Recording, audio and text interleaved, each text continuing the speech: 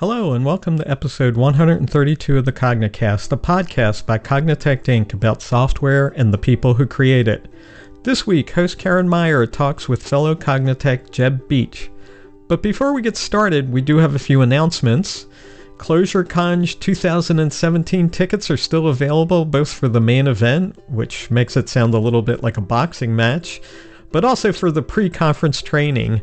Go on over to 2017.clojure-conj.org to sign up. And if you are going to be at the conj and want to talk about some specific topic with your fellow Clojurists, the sign up for the unsessions are also up. Go have a look on github.com/clojureconj/clojureconj2017/wiki/unsessions, or maybe just Google it. The conj is coming up on October 12th through the 14th, so don't hesitate.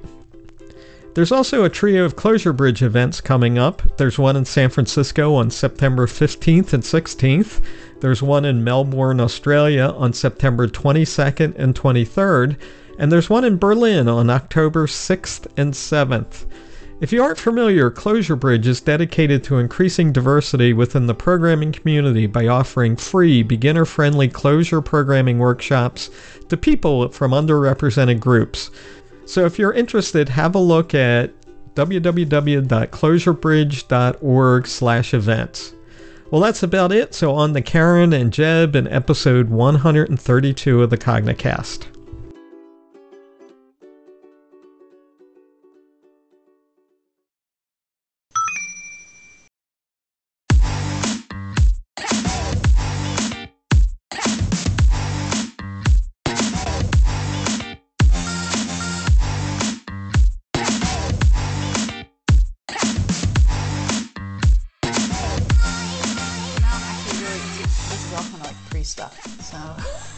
Now I'm going to say. So welcome, everyone. Today is August 25th, and this is the Cognicast. I'm Karen Meyer, and today it's my great pleasure to welcome Jeb Beach to the show. Thank you for being with us, Jeb.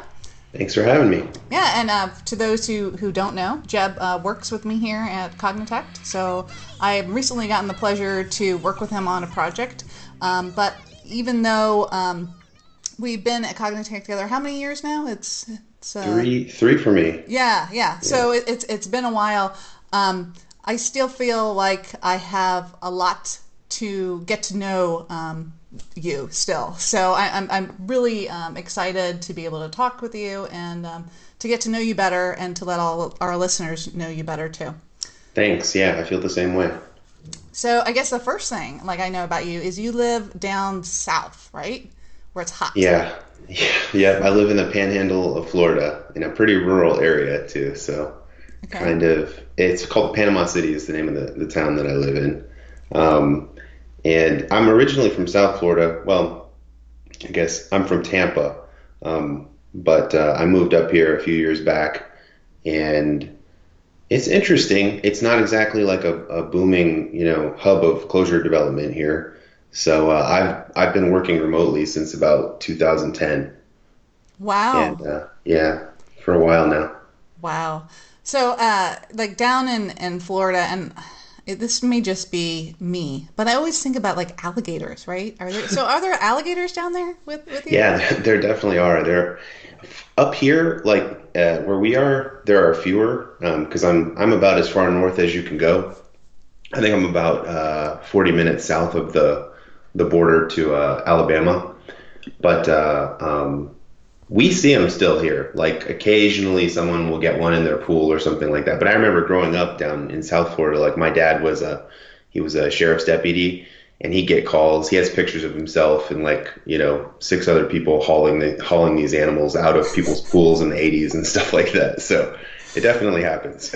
Yeah, that's just crazy. Where I live up in Ohio, we have raccoons that, I mean, they're smaller. They're not like alligators. I don't know. It's just a whole nother level, I think, of that. We have some other weird things too, actually, now that you mention it, Karen. There's an invasion of pythons. That's one thing. Oh my So there's gosh. snakes. Yeah, which is weird. I've actually seen one up here. It was pretty creepy looking. no offense to any snake lovers out there, but seeing a python in Florida, it's just not natural, So you see like this python in the woods, and it just something looks wrong. So, and then Wait, we where have did you see this? this was just in the woods in the country about 40 miles outside of Panama City. So So I you were was in just the taking a woods. walk, like, hello, I'm just going to take a Yeah, walk in the woods, and there's a python? yeah. I was walking through some woods. I was out there. What was I doing that day? I think I went shooting that day. And so I was walking through the woods and yeah, just a python randomly like on the ground. I almost stepped on him. My little cousin, like, he yelled at me at the last second and he was just sitting there.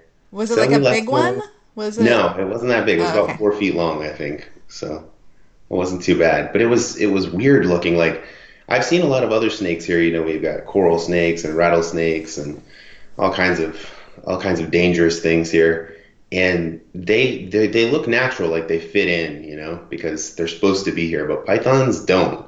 They look very disturbing. I can't Wow. explain why, but just intuitively it felt weird. So, and then we have another thing too. We have lionfish. Yeah, so we have lionfish which are taking over the waters like all around Florida. So they come in and then they kill off all the indigenous species of fish. So they're like a hazard. And are they poisonous? I don't know. They have like these barbs on them, and I guess if they come into contact with you, it hurts. But I'm not sure if it's poison or what the deal with that is. Okay. So let me, so fish that are potentially poisonous but at least sharp and spiky.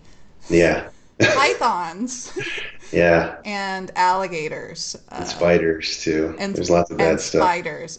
Yeah, Okay. yeah. Well, But it's a nice place, really. oh It's warm. goodness. Well, actually, and I totally skipped over this. We were starting to talk about all the dangerous stuff down in Florida. Um, we're supposed to be talking about art. Oh yeah. Okay. So, although you could talk about like I don't know Python art, but usually in the It beginning of exists. the show, we're supposed to ask our guests about like an experience of art, like something that really resonates with you. It could be dance, it could be visual arts, it could be Netflix, just whatever is meaningful to you. Okay. Well, this is just something I enjoyed, just because I'm a fan. But it happened recently, and it was pretty cool. So I got this. So I went to see Metallica perform in Atlanta in July. This was interesting to me because I was like a big fan back in the 90s, and the last time I'd seen him was 2000 or 2001. I'd seen him a couple of times before that too. And like I kind of quit following them, at some point because there was the whole thing with Napster, remember? And like Jason Newsted, who's the bass guitarist, he left, and Kurt James, sorry, he cut his hair. It's like I don't know. Sometime around the end of the 90s, they just kind of like started to change and modernize. They recorded some songs with an orchestra. Their whole image was changing, and I got kind of turned off. Like I honestly didn't think that was going to go well for them. And I think like a lot of fans, I just didn't want my image of them tarnished. So I kind of checked out for, I don't know, what is it, 15 years?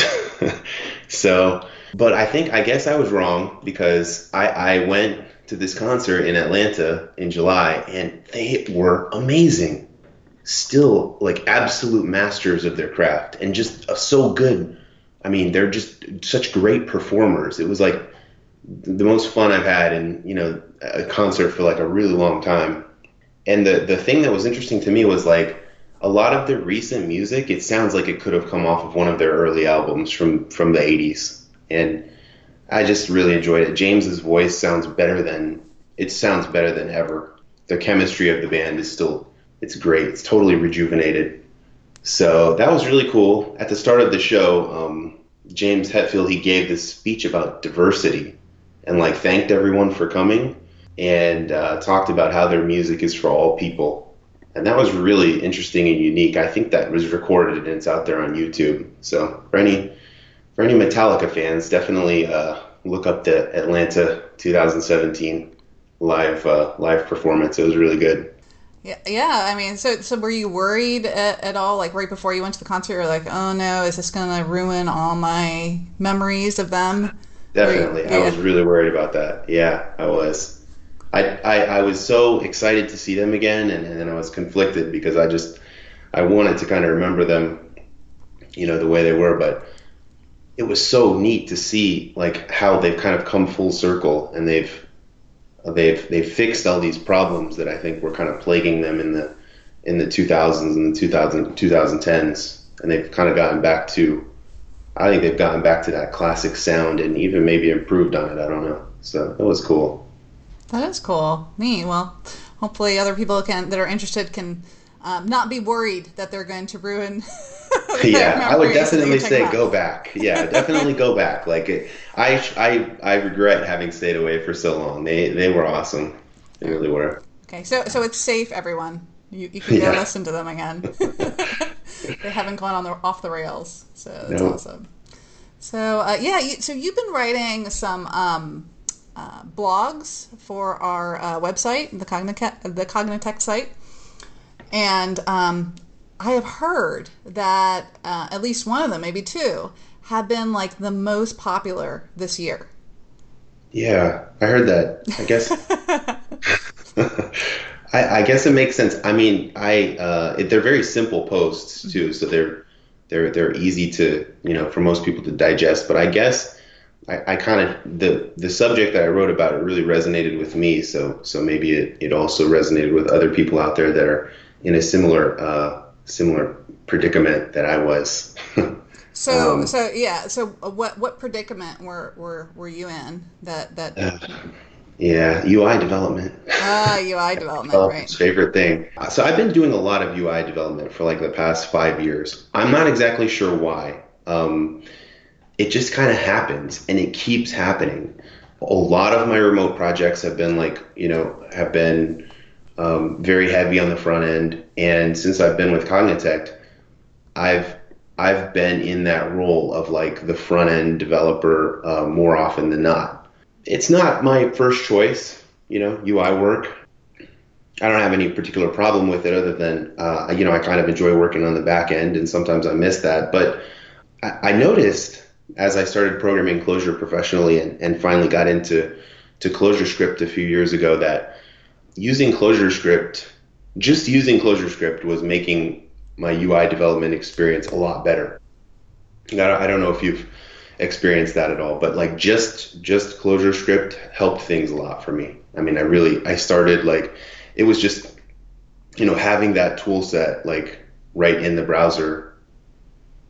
I don't know. It bumped up my experience a lot, but it still wasn't like something I enjoyed, I guess. That was still like somewhat painful, I was on a project recently and we were looking at a UI that was fairly complicated. It was for single sign-on for a pretty big company, and the flows were really complicated and nuanced, like migrating their legacy users over to the new authentication strategy, and supporting new users and multi-factor authentication and all that stuff. Right? It was not trivial, and so the code, as you'd expect, was pretty complex. Like just reading through the logging code and trying to understand it was difficult for me. So I suggested that we take a stab at rewriting that code, that logging code, just using a simple state machine as a model. Actually, let me back up for a sec. Can I back up? Yeah, of course you can back up. Okay. I want to talk about like how this all started Yeah, yeah. for me. So before even Cognitect, so I said I've done like a lot of UI work in the past few years as I've been working with Cognitect and as I've been doing remote work before that. But it goes back before that. Like I've always found myself in a role of doing user interface work. I think all of us do. Like a lot of people, I think, consider themselves full stack developers. It's pretty common. So this isn't anything that's uncommon. But I think about like my UI experiences over time. I started out in Java and doing like AWT and Swing, and then there was Java server pages, and then there was all these frameworks like struts and then um, RIA frameworks like I don't know if you've used Silverlight at all or Java Media Framework or these things. And after like 10 years of UI frameworks, you get burnt out on learning the new framework. Mm-hmm. Yep. I mean, Framework I think fatigue. yeah, that's is that a thing? It's a thing. Oh, okay, that's a perfect word for it. I remember I was on this project in like 2009, and I was a consultant, and they wanted to build a UI using Java Server Faces, which was like this is the flavor of. I think it's still around. I don't know. But anyways, it's like a framework for building web applications with Java, JSF, and I could not bring myself to like read a book about JSF and write, this idiomatic Java Server Faces code. I guess I was just broken by that point. And I remember, for whatever reason, I'd been like reading about state machines or something. And so I just decided, okay, I'm going to try this. I'm going to use a state machine to build this UI. And it worked out great. And I really liked it. And I liked the code. I didn't end up having to drink the JSF Kool-Aid.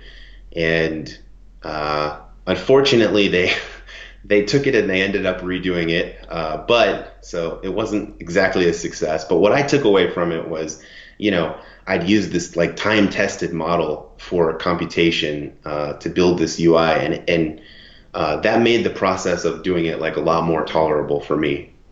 So from then on, from that point forward, it's a strategy that I've used in various UIs since then. So that's like what 8 years ago, and so the origin of the blog posts, the blog post is because on a recent project, that's what we did. We decided we had a pretty complicated UI, like I said, single sign-on for a fairly big and complex set of workflows. And when I looked at the existing code, I had a hard time understanding it. Just reading through, how like when you do bottom-up development on UI code, you start hacking components together, and then you wire them up with some events, and then you end up with like conditional logic and flow decisions being made in your event handling code. And so to understand the UI app, you have to like read through all the code. You have to look at all the event handlers and figure out what's changing state and understand all the decisions. And so that was hard. I had a tough time doing it. So we ended up rewriting that UI just as an experiment using this state machine based approach. And I guess the inspiration for the actual articles themselves was from the reaction of the developers that I was working with. I definitely saw that like aha moment that people have, like when you hit on a good abstraction for something. And I saw that multiple times. I had it. And then when we showed the people that I was working with, when we showed it to the rest of the team, I think everyone more or less liked it. And that was kind of further confirmed by the fact that it ended up bleeding into the rest of the application. Like people just kind of went off on their own and, used this state machine based approach. And it was, I guess, simple and intuitive enough that people could put it to use and got benefit out of it without a whole lot of work, without, having to do a lot of learning. Nice. And that's why I like it. Mm-hmm. Yeah. So there were 2 articles that you wrote, I guess, around the state machine. So the first one is just more about kind of the general concept of using state machines. Is that? Yeah. The first one was like the why, exactly. It was like, the benefits that you get from it, or maybe the trade-offs, but I think mostly benefits that you get from using it, versus that bottom up like ad hoc kind of development that I mentioned. the main thing that I think that article talks about is that, or the point of the article is that you end up with this model for the control flow for the flow of your user interface, a simple model, that you can, thanks to Clojure, especially like Clojure's data literals, you end up with a model that you can look at and understand really easily. I mean, it's basically just a map. And that you can also take and you can visualize it. You can turn it into a state transition diagram fairly easily also. Mm-hmm. So yeah, and so the article for those listening is called "Restate Your UI Using State Machines to Simplify User Interface Development," and we'll put a link in it for the show notes later. So did you actually generate these state transitions? Because there's some diagrams in the blog. So did that actually just come from the code and then you translating it to diagrams? Yeah, that came from the code. That was there's a library out there that I made called FSM Viz and, finite state machine Viz. And it just generates a graph viz diagram from like the basic state machine map kind of structure that we talked about in that article, and it's pretty simple. It needs some work, I think, to handle some more complex state transition diagrams, but it works pretty well for the basic cases. And we used that on this project that I was talking about too. One thing that we had was pretty good technical documentation. Like these guys did a great job. These people did a great job of putting together like technical documentation before we even started on this project, which was awesome, and mostly used UML sequence diagrams. But one of the things that sequence diagrams have a hard time capturing is conditional flows or decisions. Mm-hmm. And so we were able to replace some of those with state transition diagrams that we generated from the code. And so that was definitely a win, I think. And I think those diagrams were more clear than the sequence diagrams and more accurately, reflect the type of stuff that those type of conditional flows. Cool. So it wasn't only just making your code clearer and more enjoyable for you to develop and easier to communicate across the team, but it was actually communicating to people that non-technical. Is that right? Yeah. That was definitely a benefit of it too. Very cool. So the second article that you wrote is called "Restate Your UI: Creating a User Interface with Reframe and State Machines." So how is that? How is it differ or kind of spin off of the first blog post? Well, the first one was the why. The first one is you should use it because you're going to get a model that's going to make sense and be clear, and that you can, easily extend. And also just how it helps you to organize your code and lift all of this decision making code out of your event handlers and kind of reduce them down to their essence.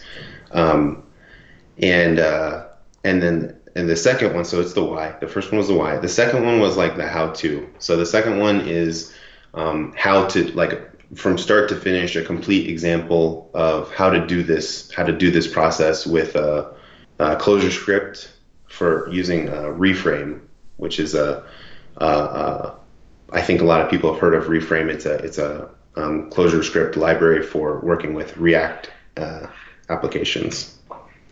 That article, it doesn't get into a lot of depth about Reframe itself, but it mostly talks about the design process of taking a look at a UI and trying to figure out what are my states and what are my transitions, trying to build that state transition diagram for your UI, and then how to encode it, as a map or whatever Clojure data structure that you're using, and then that's the first half. Then the second half of it is an explanation of how to implement it using ClojureScript specifically with this library that I mentioned called Reframe.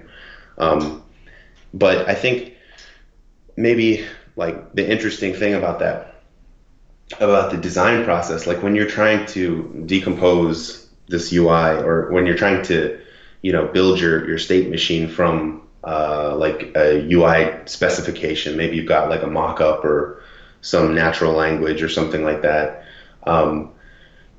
when you think about the process of like writing down this state transition diagram on paper, you think like I want to come up with the states and then draw some arrows between them. But that actually turns out to be kind of hard.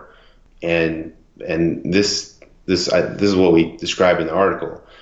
The UIs are event driven, and so your events are going to become your transitions in this state machine based approach.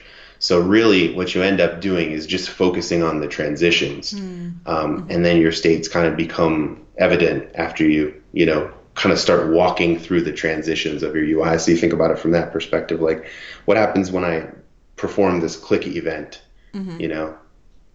So did you, it seems like it would be like a really good match then with the kind of global state reflecting that the React does, right?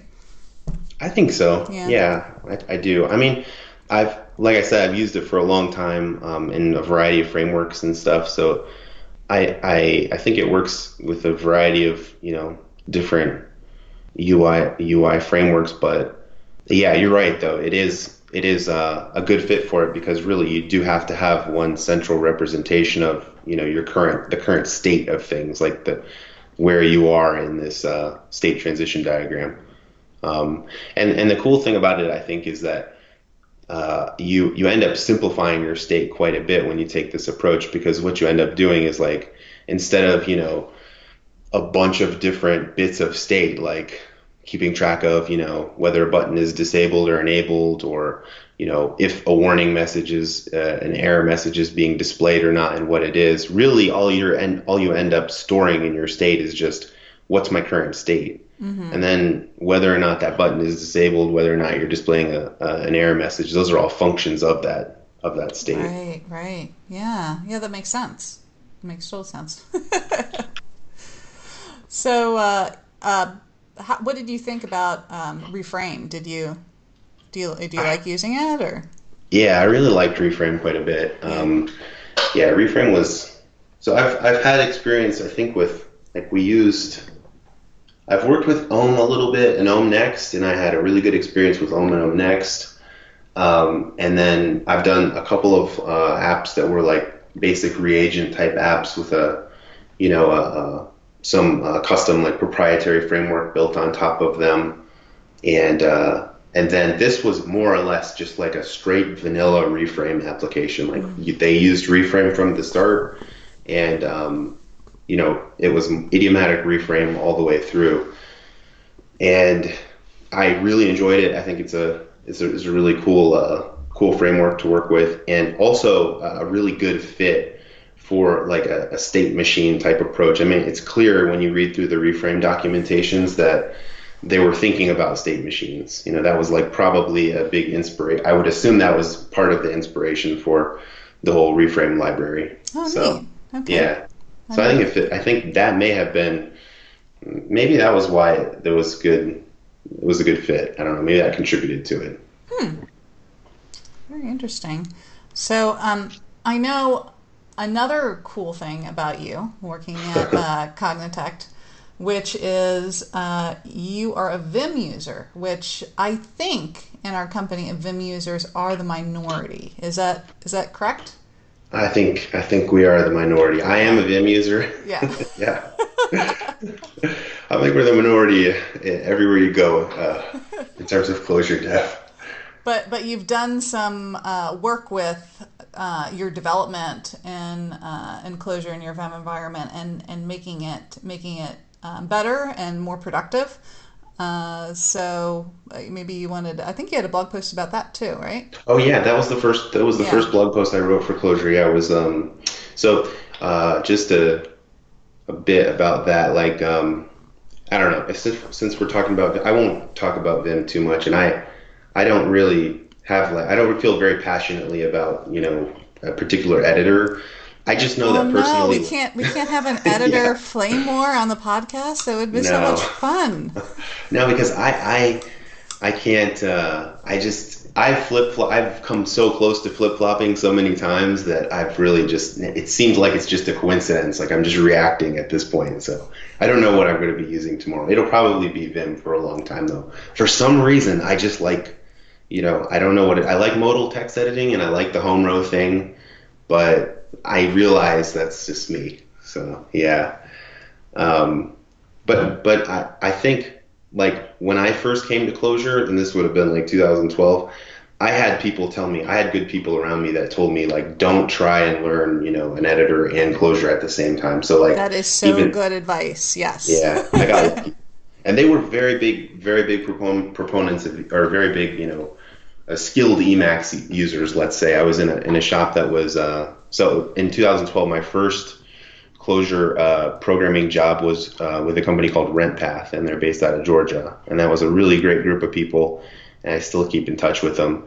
And I was lucky enough to be around some people that had, a lot of experience with Lisp and Clojure, Common Lisp, and yeah, that was the advice they gave me. Like, don't try to switch to Emacs right now, because I was tempted to, and not just because of the great Clojure support, because Vim has good Clojure support, and especially back then, 5 years ago, I think the gap between Vim and Emacs's support for Clojure was much smaller. Now it's widening, or it's different, let's say. But back then I don't know, maybe they were quite feature parity, but it felt like I could do most of the things that my Emacs using contemporaries were doing. So, yeah, so I listened to them and I stuck with Vim. Also, I saw a talk by oh gosh, I can't remember his name. Chris. It was on what's the musical creation library for Clojure? Are you talking about like Overtone? Overtone, Oh, okay. yeah. Chris Ford. Chris Yeah. Ford, yeah. At my first, I think, Clojure conference that I ever attended, and that's a pretty interactive talk, right? Like he's using like his editor connected to the Clojure REPL to like generate music on the fly. Yeah. And he was using Vim to do that. So I thought, okay, well, if it's good enough for that, it's probably good enough for me to build websites with it, So, Nice. So what is your setup? What do you use?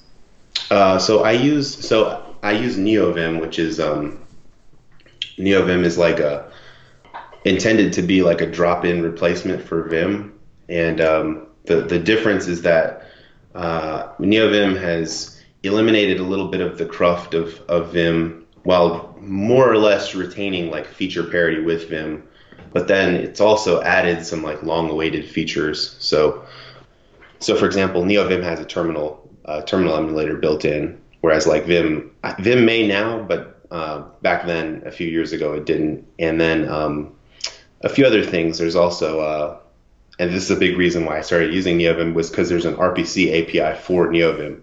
So this RPC API is just like the way you use this API is just message pack over standard I/O. So essentially, you can write like any arbitrary process, which can connect to your running NeoVim process and do stuff to it.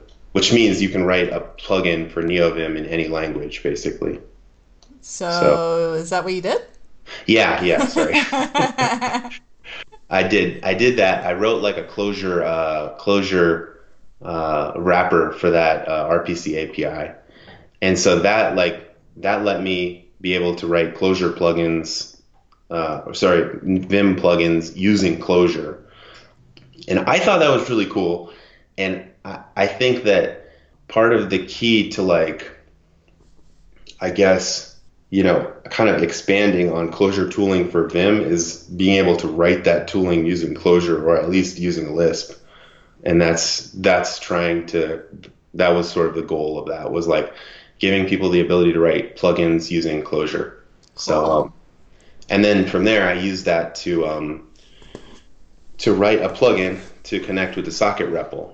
So this is like an alternative to the main plugin for the most popular plugin for Vim, which is called Vim Fireplace, which does what, it uses the CIDR nREPL middleware, and it connects to, your running nREPL server, and it uses nREPL.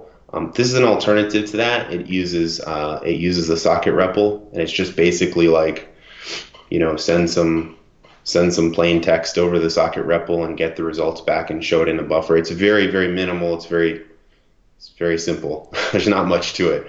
You can run code and you can get docs, and that's about it. You can't like jump to to a definition or something like that you can do with other tools. So, but I like that. I'm like a minimalist. I like a kind of a Spartan setup. So for me, it works, and I've been using it exclusively for months now, and I really like it. Cool. So, Neat. yeah, it's out there. All right. So what's the name of it for people that are looking for it?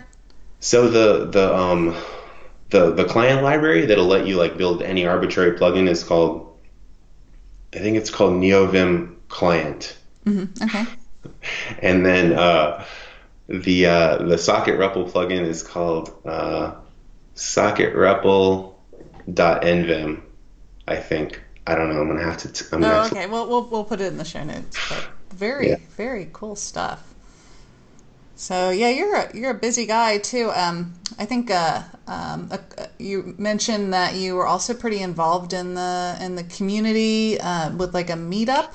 Oh yeah, well I can't really take I can't say that I'm very involved yet, but I'm trying to become involved. So this is a chance for me to plug the meetup that I'm starting.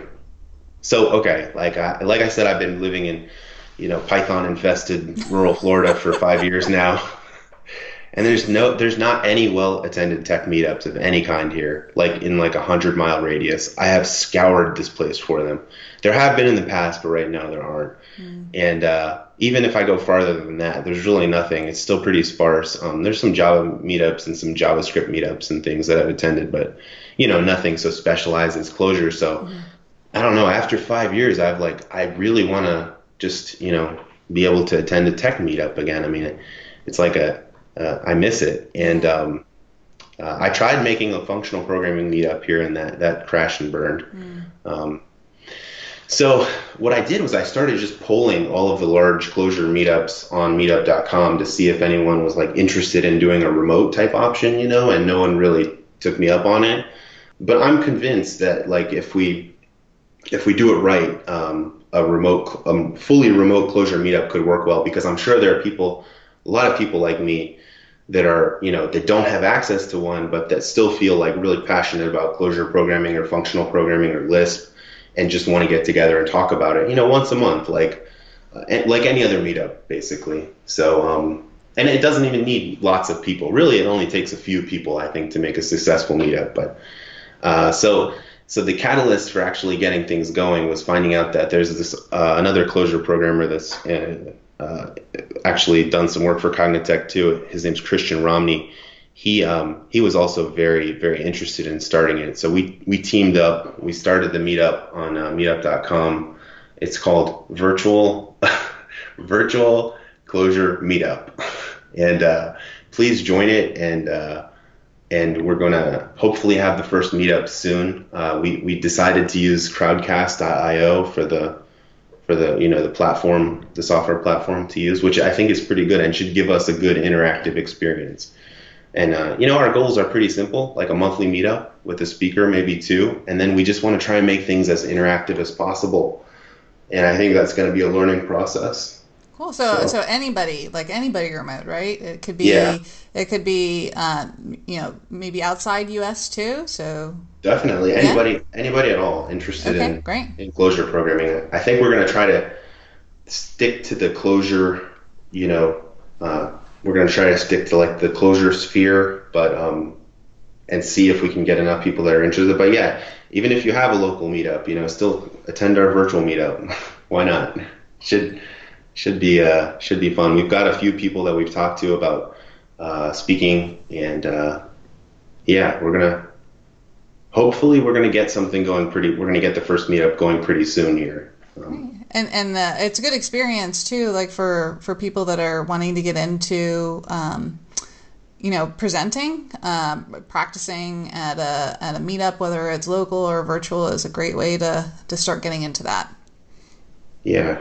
Vet your conference talk with us, please. Yeah. And there's no Pythons, right? No. Well, not for you. For me, still. But if you join the virtual meetup, you won't have to worry about the spiders or the alligators or anything like that. So Yep, from the comfort of your own, and maybe I wonder what we're gonna. I wonder how we'll overcome, missing the face to face kind of experience. So that part of it is going to be the learning process too. I'm yeah, really curious about it, but I think it's possible. yeah. Have to facilitate the kind of chit chat, that you Yeah. usually have afterwards. But Well, you I chit chat and chat rooms too. So I mean, I don't see why you can't do it virtually.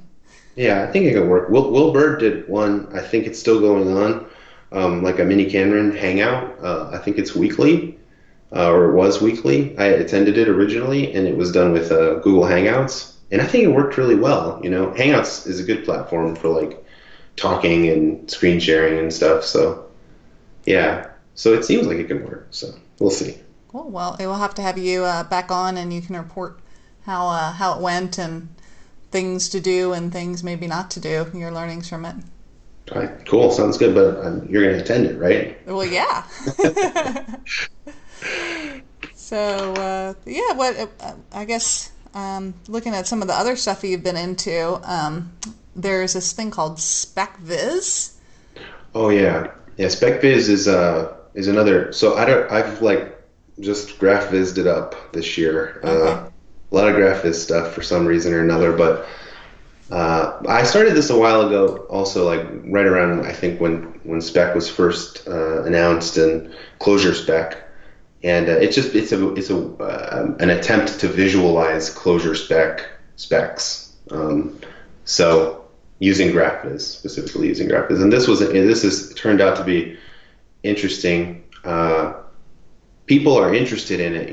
Like this is the thing that I think people have used, and I think people want a tool to visualize specs, and maybe go further, to visualize, conform like spec validation messages and things like that using some sort of graphical visualization. And this was hard. It's hard to figure out like even how to use like a certain shape to represent something in spec. Like how do you distinguish between a map of spec versus a keys spec versus a tuple spec, and like make it, and what shape indicates these different kinds of specs intuitively. So that was tough. I mean, I tried to come up with different ways, and I took from other people's ideas that I found out there. But it works. You can visualize a spec with it. The main thing that I think it's useful for is the dependencies between the specs. So you can see like which specs are related to the other specs, and that's really like the best use for it.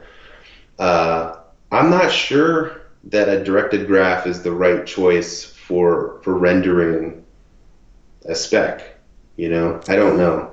Definitely, like the relationships between them, it works really well, but I don't know about the individual specs themselves. And also, I didn't start doing any of the regex specs, because that visualizing regex is like a whole other tough problem. Yeah, I just can't even imagine. I'm trying to wrap my head around that.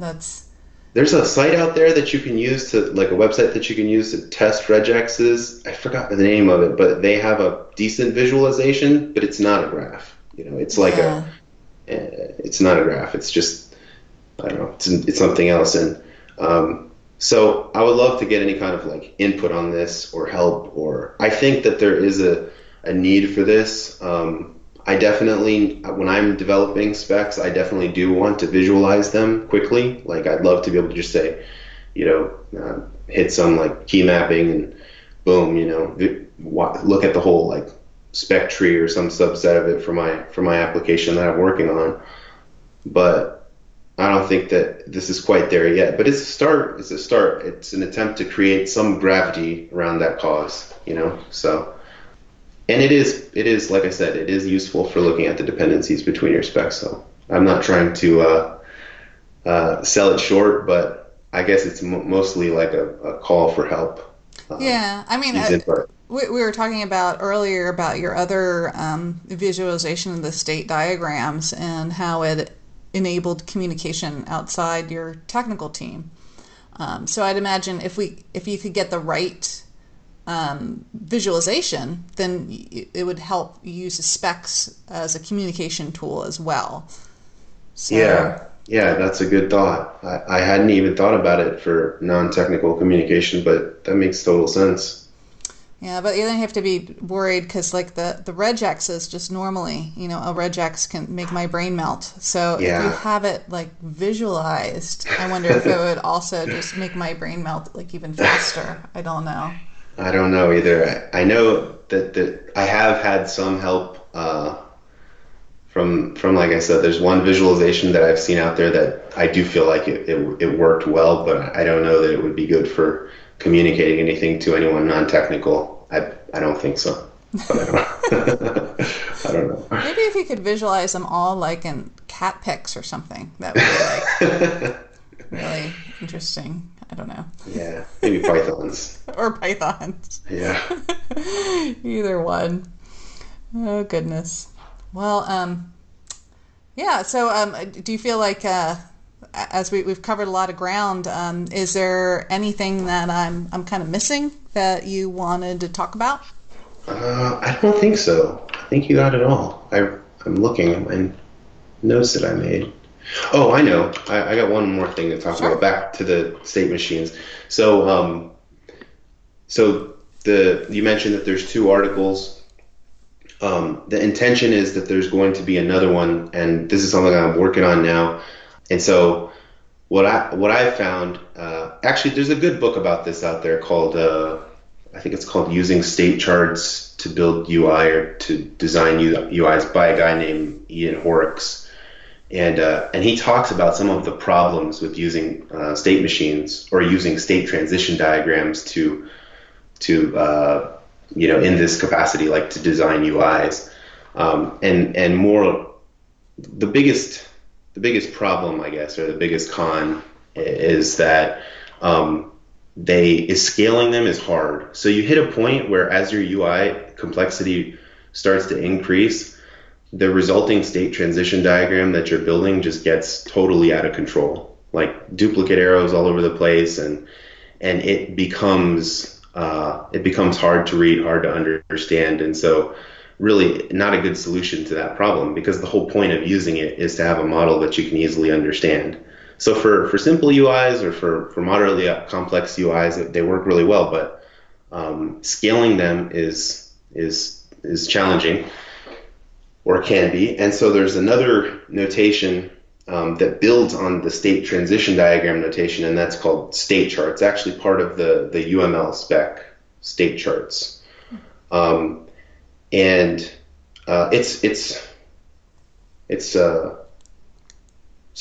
in this book, Horrocks talks about how to overcome these limits using state charts.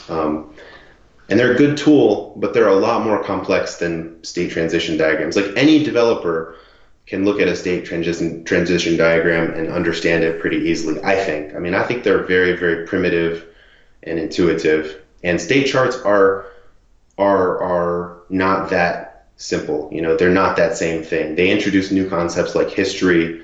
They tackle hierarchy in different ways, and they introduce more notation. So you have to, like I said, one of the problems I said I wanted to avoid, or one of the things I said earlier, which is why I think this approach, the state transition diagram or the state machine approach, works well, is because it's so simple and easily understandable.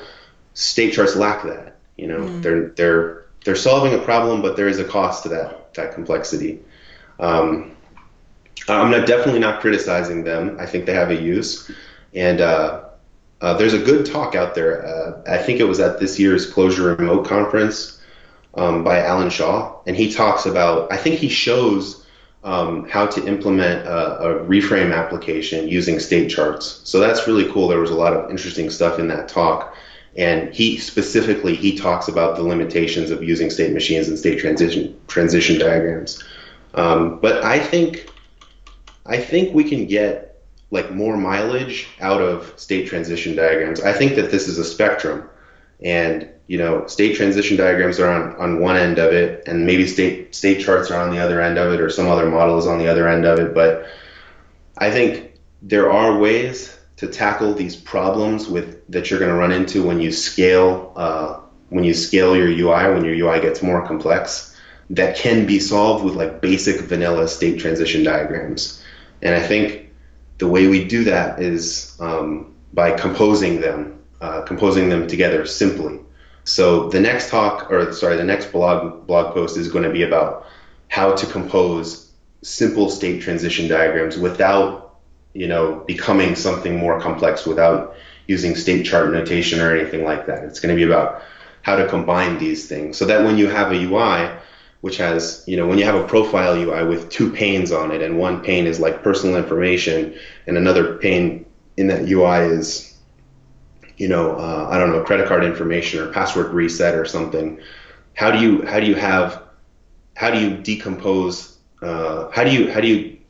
create two separate state charts for those two panels and then compose them together into a larger, state transition diagrams for those two panels, and then compose them together into, a top level state machine that you can work with, simply in the same way that you'd work with any other state machine. So no history, I don't know if that makes sense or not, but no, it's that about scaling. makes total sense, right? Okay. The composability is key to Clojure. So that makes sense that would be the way to build these things up, right?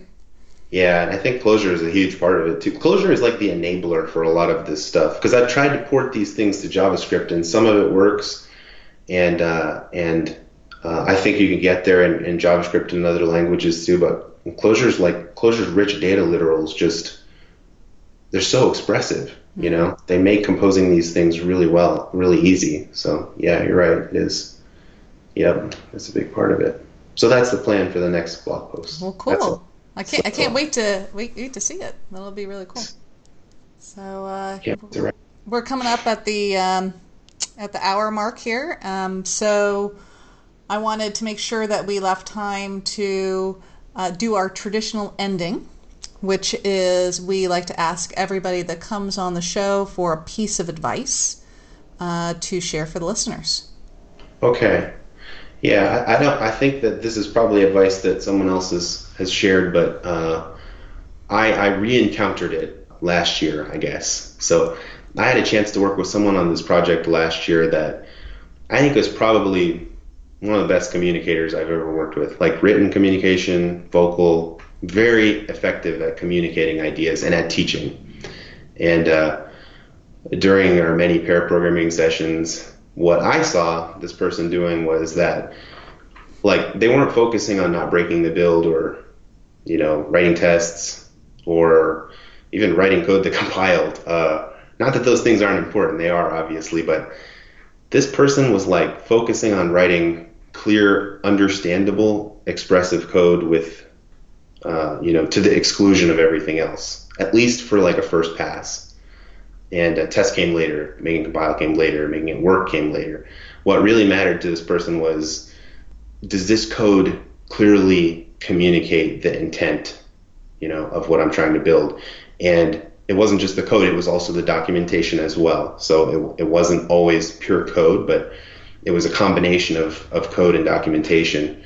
The cool thing was, like, obviously this creates code that's easier to maintain, I think, because if your code is clear and expressive and communicates the intent very clearly, someone can come behind you, you can come back later and you can look at it and understand it and change it. But that really wasn't what I took away from this. The thing that was cool to me was how easily doing that enabled this person to like hand off that code, even if it didn't compile, to other people. Because the intent was so clear, someone else could just come behind and finish it, So really, it helped. I think it helped delegating code. It helped delegating work to other people. Just just the clarity in the code helped accomplish that. Yeah, I think that's a good thing to shoot for. Like code that's very, very clear and expresses the intent very, very simply. And yeah, there's nothing really novel there, but that's definitely something that I try to do these days is I try to think of code as a communication medium, before everything else. Like thinking about it like that, I think helps me write better, clearer code, especially for team settings. Yeah, definitely. I mean, that a lot of times we're trying to communicate to two parties, right? I mean, the machine, Yeah, but then also to our humans, fellow right. humans, which is important. And I lose sight of that. I start thinking about optimizing things and about writing, clever, really, really like concise, terse code, and then I'll lose sight of the fact that even though it's always there, putting that concern first changed things for me. Thinking about it as a communication medium for humans. Well, it's been a pleasure having you on, Jeb, and I hope we can meet up with you again and talk with you later. See how you're progressing in your state diagram compositions, state Thanks. flows, and keeping away from pythons and sharks and spiders. Well, I really appreciate you having me on, and definitely I'll hope to come back and talk about it again. And also, just again, remind people join the virtual closure meetup. Yes, please do. Please check that out. So, all right. Well, thanks again, and this has been the Cognicast. And I'm going to stop recording.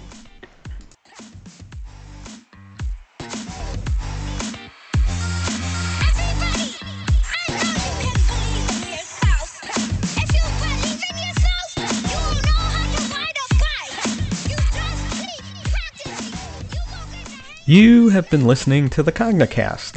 The Cognicast is brought to you by Cognitect. We are a team of thoughtful, experienced technologists. Our passion is helping organizations from the smallest startups to the Fortune 50 deploy technology effectively and humanely. We are here to help you build better futures. You can find us on the web at cognitect.com and on Twitter at @Cognitect. You can subscribe to the Cognicast, listen to past episodes, and view cover art, show notes, and episode transcripts at our home on the web, cognitect.com/Cognicast. You can contact the show by tweeting @Cognicast or emailing us at podcast@cognitect.com. This week our guest was Jeb Beach. You can reach Jeb on Twitter where he goes by @Jebberjeb. That's @JEBBERJEB. It's a lot of J's and B's. And if you're interested in the virtual closure meetup, go on over to meetup.com/virtual-closure-meetup. Our host this week was Karen Meyer, who is @Gigasquid on Twitter. That's @GIGASQUID. Think 8 billion arms on Twitter and GitHub. Episode cover art is by Michael Parento. Audio production is by Russ Olson, Joe Smith, and Jarrett Binford. The Cognicast is produced by Kim Foster. Our theme music is Thumbs Up for Rock and Roll by Kill the Noise with Feed Me. I'm Russ Olson. Thanks for listening.